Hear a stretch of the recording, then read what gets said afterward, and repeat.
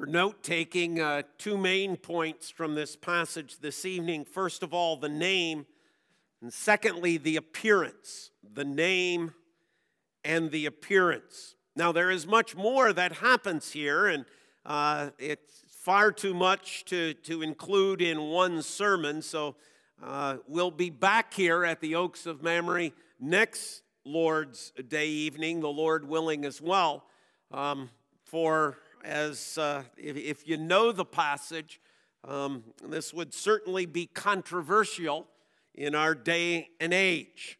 It is these kinds of passages of Scripture that follow from verse 16 on through chapter 19 that have much to say about the world and the culture in which we live, and the reminder to us of God's judgment upon that culture and lifestyle as well. But that's for next Lord's Day.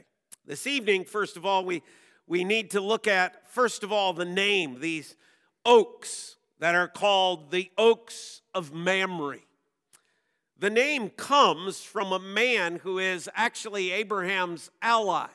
So if we take our Bibles and back up a few chapters to chapter 14,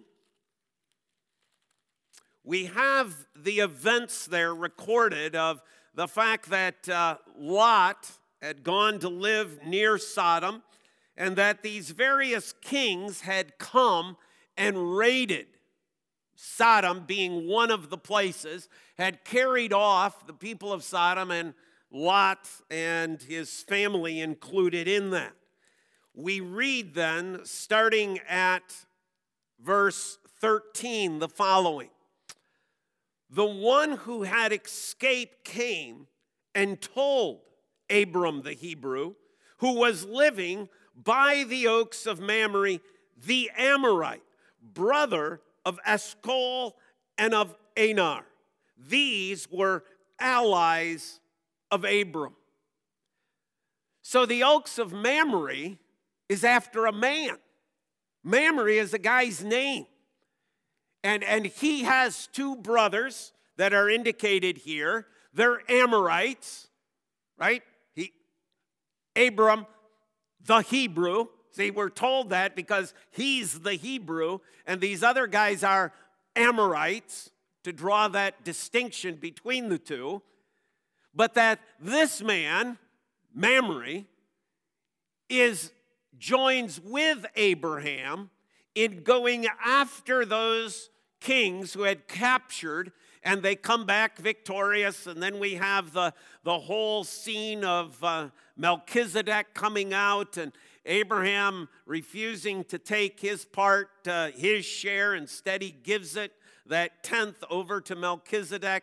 But the other shares go on to go to those three men as well. So it's a man. Abraham is near these oaks that belong to this man, Mamre, who is an Amorite, who is an ally, we might even say somewhat a friend of Abraham. They're not his. This is the Oaks of Mamre. The Mamre is not some statement about the oaks other than the fact that they are the possession of this man. Now, some of your versions use a different term. In fact, the ESV has a little footnote where it says the oaks, and if you look down below, it says the terebinths.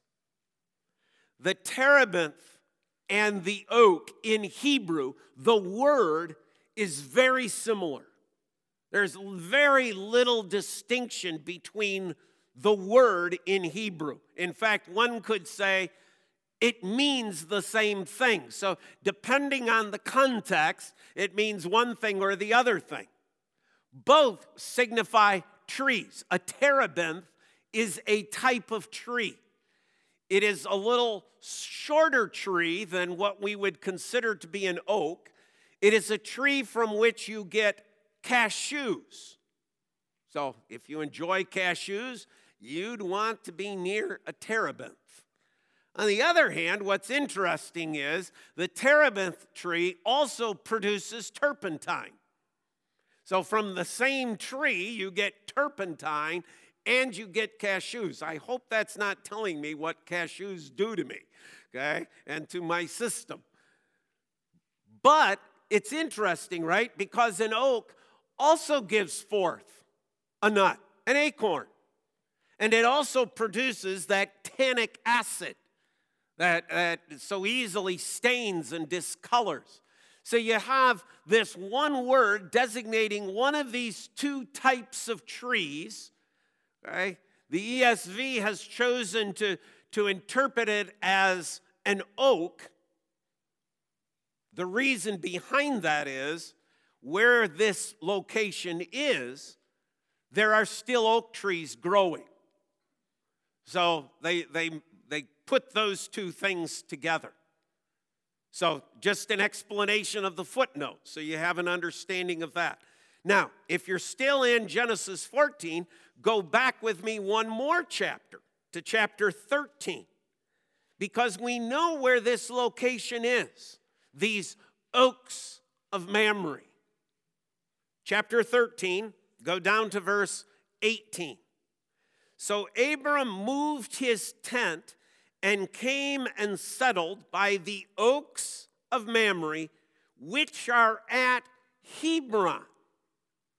And there he built an altar to the Lord.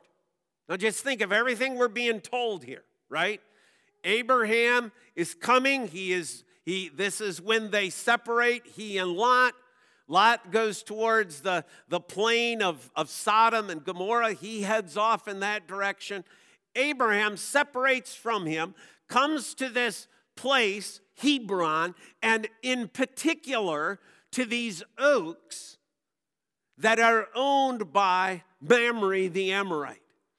There, Abraham pitches his tent, and there he builds an altar. This becomes a place of worship for Abraham. This becomes his residence. This becomes his place, his dwelling spot. And it becomes his place of worship as well. A significant spot then. But there is also the symbolism, right? Oaks, the Oaks of Mamre. What does an oak symbolize? Well, certainly we would say, well, oaks are pretty strong. They endure some pretty harsh weather and pretty harsh winds. They grow tall. There's great longevity. Oak is a hardwood, power, strength. Just as an aside, near Hebron, okay, you can Google this. Just Google the oak near Hebron, okay? And you will draw up a picture from today, present day today, of this big old, gnarly oak that has survived who knows how many wars in the course of its lifetime. It's estimated to be 850 years old. So just think, that thing was a seedling back in 1200 AD. Think of what it's lived through. Think of what it has survived over those long, many years. Now, that's not one of the oaks with Abraham, right? But it's a reminder, okay, of that steadfastness, of that endurance, even through hardship and difficulty. So there is something symbolic about the fact that he pitches his tent by the Oaks of Mamre in terms of the symbolism of the tree itself. But there's something else going on here, right? Because he's not pitching his tent on his own land.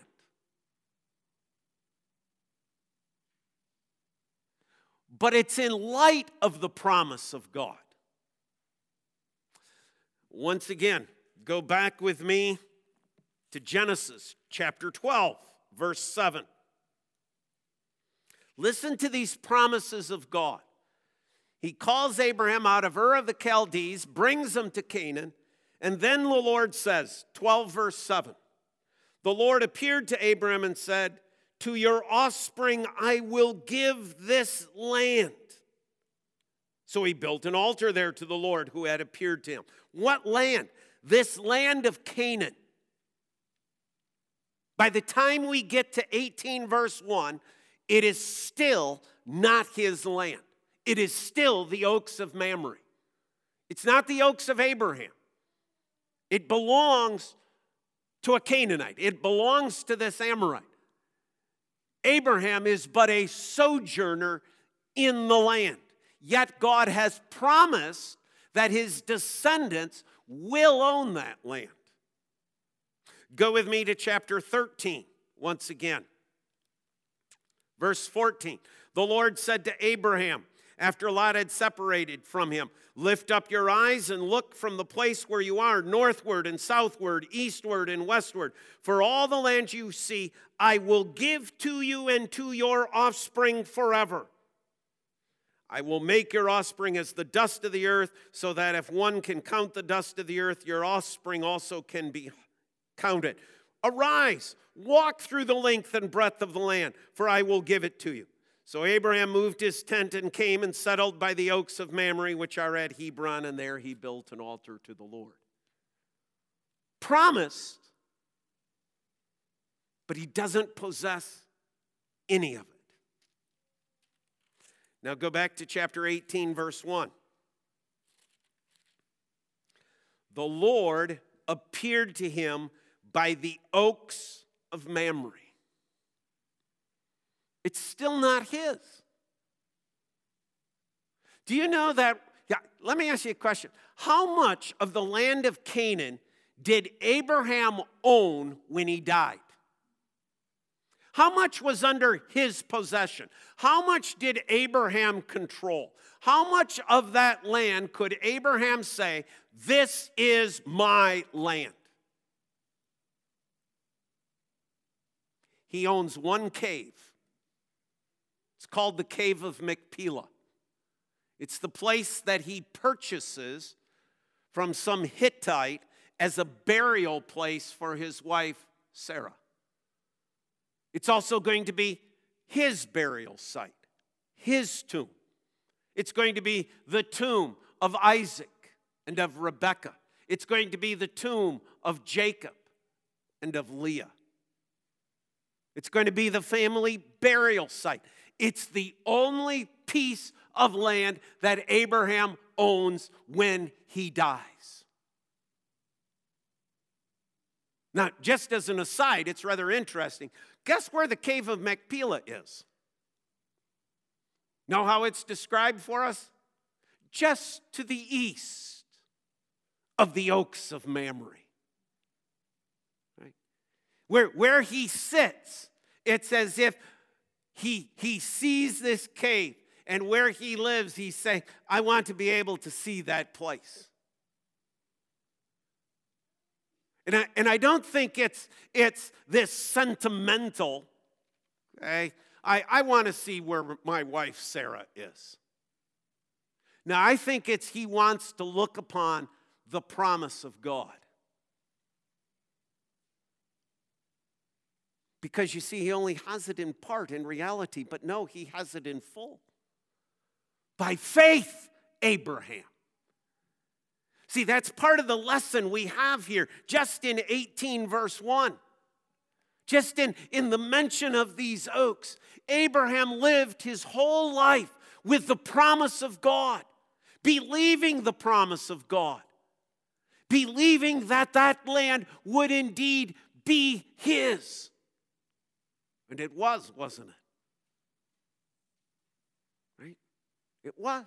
Oh, not that physical land, but Canaan was his, the land flowing with milk and honey. Glory is his. Hebrews chapter 11 is going to tell us that. Right? Faith. Faith is believing that which you can't see with your eyes. He looks upon that cave of Machpelah and he believes in God's promise to him.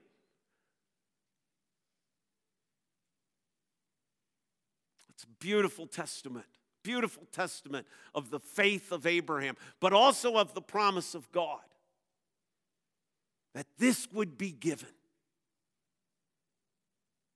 So we come secondly then to the appearance, right? Now that we understand a little bit about the oaks, the Lord appeared to him. Yahweh. The covenant terminology used of God. His personal name. Yahweh appears to him by the Oaks of Mamre. For whatever else we say in this passage, for wherever else we go, whatever questions we have about how this transpired and how it took place and what that scene looked like, we have to be guided by those first words.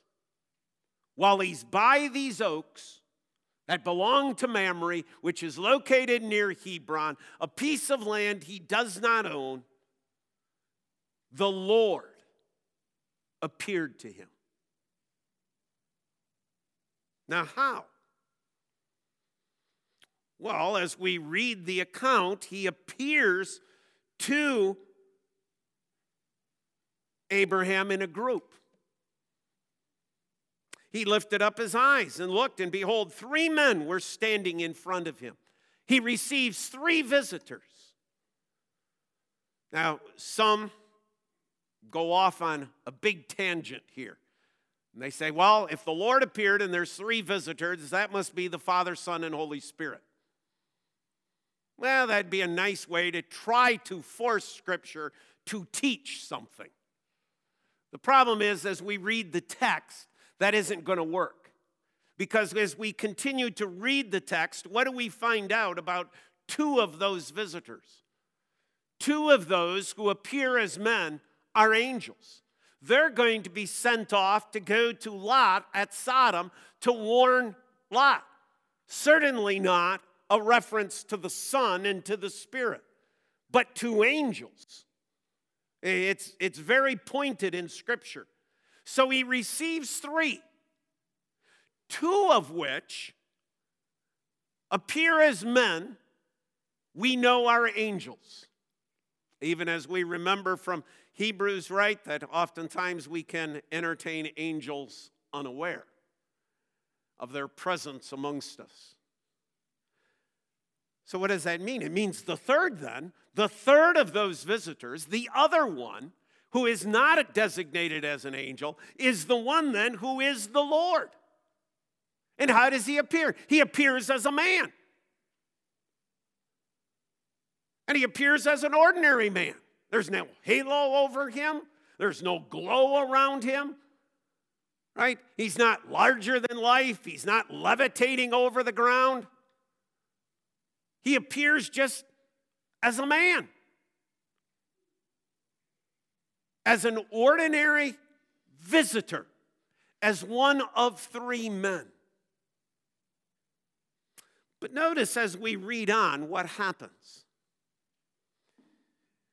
Abraham lifts up his eyes and looks. Behold, 3 men standing in front of him. When he saw them, he ran from the tent door to meet them and bowed himself to the earth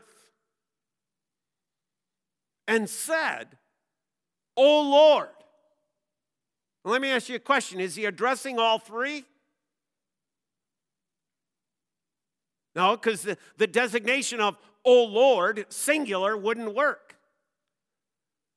So Abraham, as he comes forward, as he meets these men, bows before the one who is not the angel.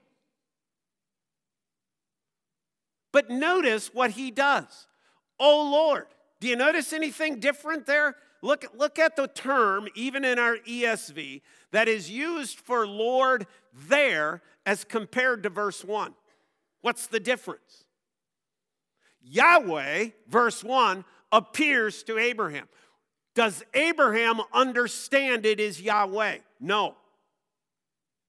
What Abraham recognizes is that this one, not the other 2, but that this one has some sort of an authority. That's why he uses the common ordinary term Lord, which means master, owner.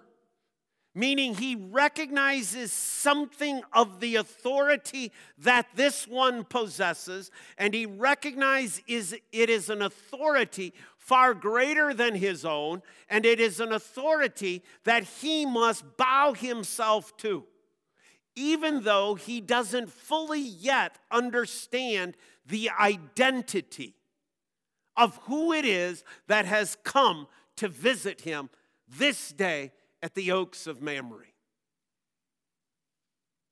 But it is the one that he acknowledges. It is the one that he bows to. So the Lord comes as one of these three visitors, as a man. Abraham bows to him. And then Abraham displays a great amount of hospitality. I just love the verse because it's so much, right? It's so guy-like, right? He runs into the tent. Quick! 21 quarts of fine flour. Come on, Sarah, get to it. I got visitors out here. I've invited them for dinner. But to Abraham's credit, while she's busy with the fine flour, which you kind of wonder, that seems like an awful lot of bread, right? That just seems like an enormous amount of bread to feed three visitors. It is. It is. But you see, Abraham recognizes he is not to be stingy here. He is not to hold back. So what does Abraham do? Abraham runs to the flock and finds a fatted calf. He finds one just right. Says to a young man, you prepare that. He's off getting curds and milk. And notice in this hospitality, he brings this, what must have been an enormous meal for three men, sets it before them, and he's off standing by the side just watching. He's not eating. He's not participating. He's just watching. See, can't you see Abraham's wheels probably just a churning? Who are these guys? What is up? What's happening here? Man, I recognize that there's great authority here. But I just can't quite put my finger on it. See, the Lord has talked to Abraham many times. But the Lord has never appeared to Abraham as a man.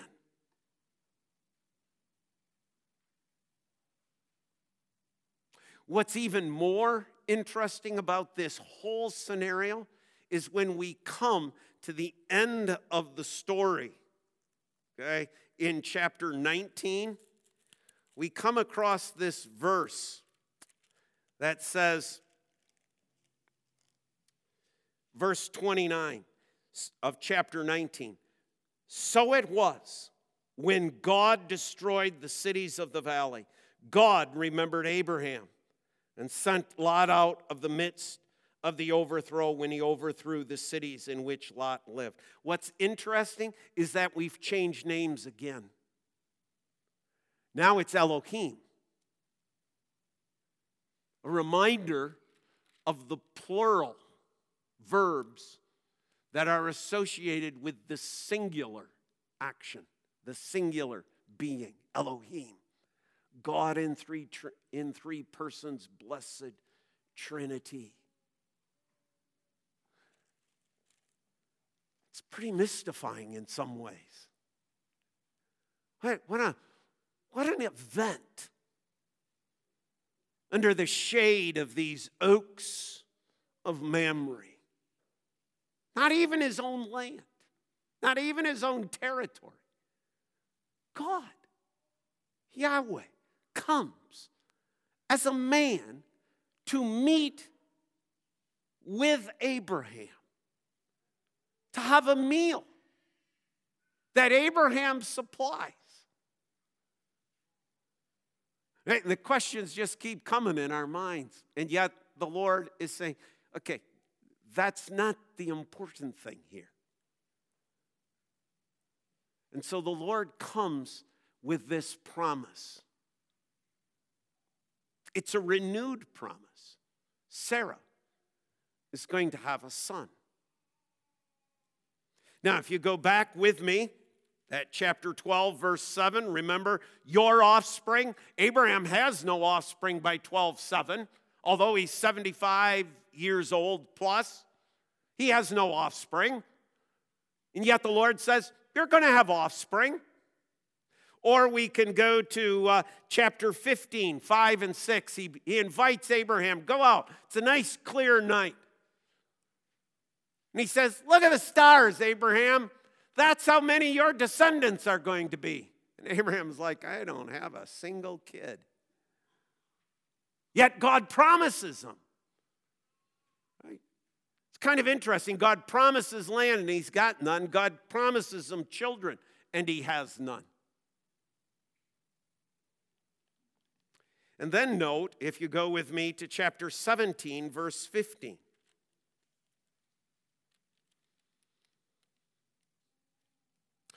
And God said to Abraham, as for Sarai, your wife, you shall not call her name Sarai, but Sarah shall be her name. I will bless her, and moreover, I will give you a son by her. And Abraham fell down on his face and laughed.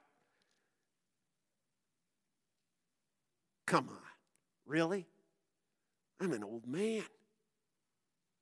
Sarah's old. How are we going to have a child? God comes. He doesn't dismiss Abraham, doesn't toss him aside. He comes to the Oaks of Mamre.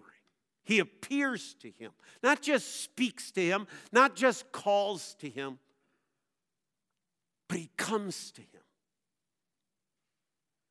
Abraham, Sarah is going to have a son. Not only does he renew that, it comes as a reminder, right? Because what has happened in between all of this is that Genesis chapter 16, where they tried to take matters into their own hands, quite literally. And they try to make Hagar the one who's going to be the replacement wife. And their thinking is, well, maybe what we have to do is, maybe it's not really Sarah, it's Hagar, and so somehow or another we'll figure Hagar is carrying the child as the replacement for Sarah being unable to have a child, and it all ends in a miserable mess. Right? The whole thing just ends up in a miserable situation. And the Lord comes to him and he says, Sarah is going to have a son. Next year, about this same time. See, all these other promises have kind of been out there. God has never said when. But here at the Oaks of Mamre now it becomes, she shall have a child next year. I will surely return to you about this time next year, and Sarah, your wife, shall have a son. You see, in all of this, we have the benefit of this word that keeps appearing. Lord, the Lord said, the Lord said, the Lord said. But that's Moses recording it, right? That's Moses under the power and inspiration of the Holy Spirit recording that which the Holy Spirit is telling him and is leading him to write. So we know that. But guess who doesn't know it yet? Abraham. And yet, Abraham by faith believed God. He believes the promises of God. And even as Abraham had laughed last time, when he first heard it, Now, Sarah, when she first hears it, laughs as well. And we start to get a little inkling, don't we? In the response, is anything too hard for Yahweh? Is anything too hard for Yahweh? I will come. I will come next year. Is anything too hard for Yahweh?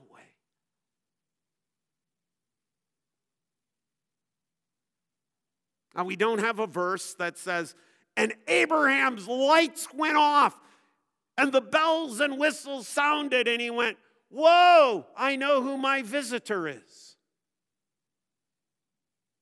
But I think as we read through the rest of this chapter, it's going to become pretty obvious that something went off in Abraham's mind. Something clicked. God's revelation of himself once again. God reveals himself to this saint. And Abraham believes God. So it comes to us not only as a renewed promise, not only as a reminder, but it certainly is reassuring. The promises of God.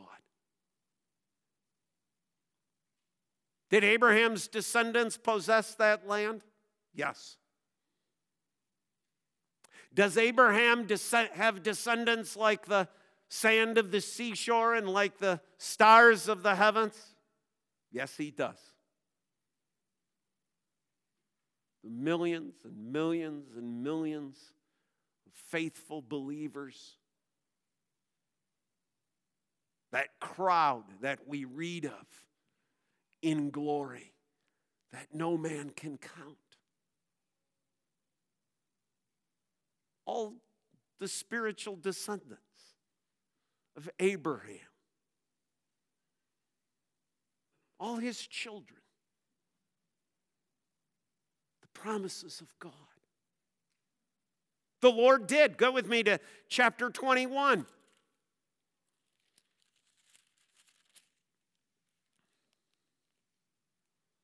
Chapter 21, verse 1.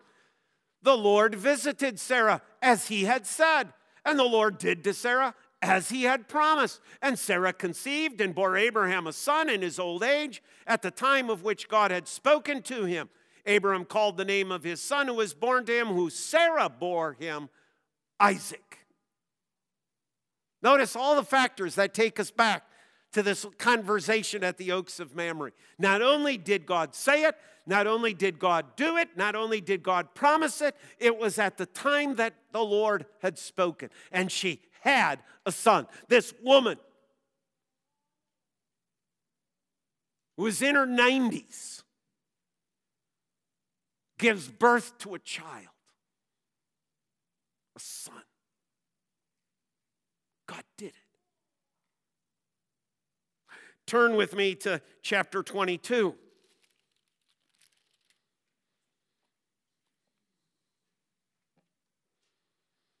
Then we have this amazing chapter of chapter 22. The son has just been born, the son they've waited for all these years. He's finally starting to grow up, and God says, now, take him to the mountain and sacrifice him. What does Abraham do? In faith, he believes. By faith, Abraham takes Isaac, reckoning, as Hebrews tells us, that God could raise the dead. And when Isaac questions, Father, where's the lamb? Abraham's response is, the Lord himself will provide. After the event is over, they name the place. The Lord will provide. You know and understand that the very spot upon which that event happened is the place where Jesus Christ is crucified. God did as he had promised. God fulfilled his promise. He did provide the sacrifice. And God will fulfill every promise that he makes. Turn with me in closing to 1 Corinthians. 1 Corinthians chapter 1, 2 Corinthians chapter 1.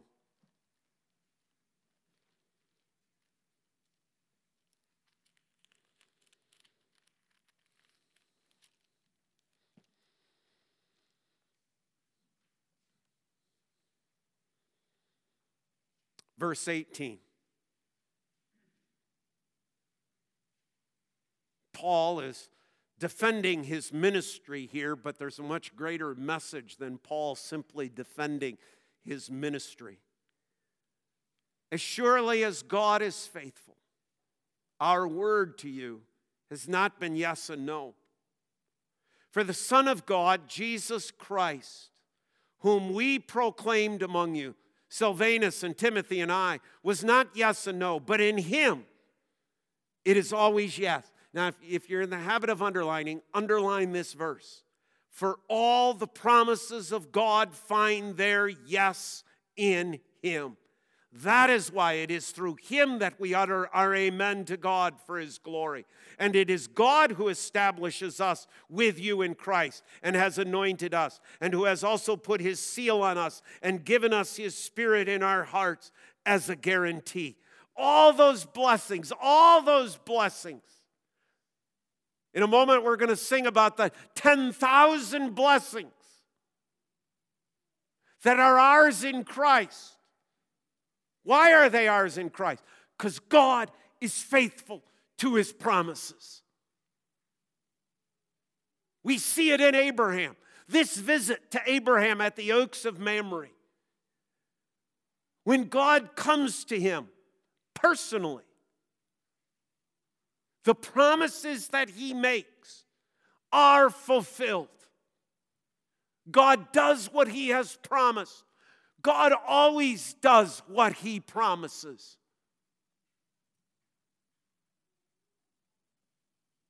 Always.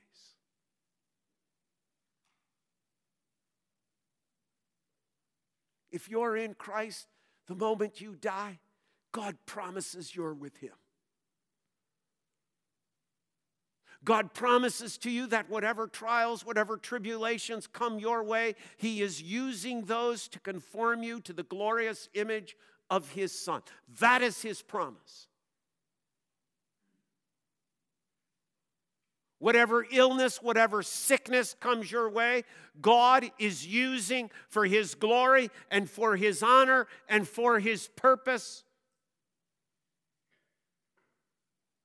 to conform you to the glorious image of Christ. All of God's promises find their fulfillment in Christ. Do you think that's what's been going on in Hebrews? Wouldn't that be a fitting verse to stick into Hebrews as well? God is faithful to all the promises he has made. A promise to sanctify you, a promise to perfect you in and through the blood of Jesus Christ. A promise to never leave you. A promise to never forsake you. A promise that says, and lo, I am with you always. And God's people say, amen. Father, as we take up this first portion of this passage, we step back and we just, as Paul said, give you glory and give you the praise for your faithfulness, for your work. Underneath those trees there in Mamre, that belonged to Mamre near Hebron. What a scene, what a place, what a location. But greater by far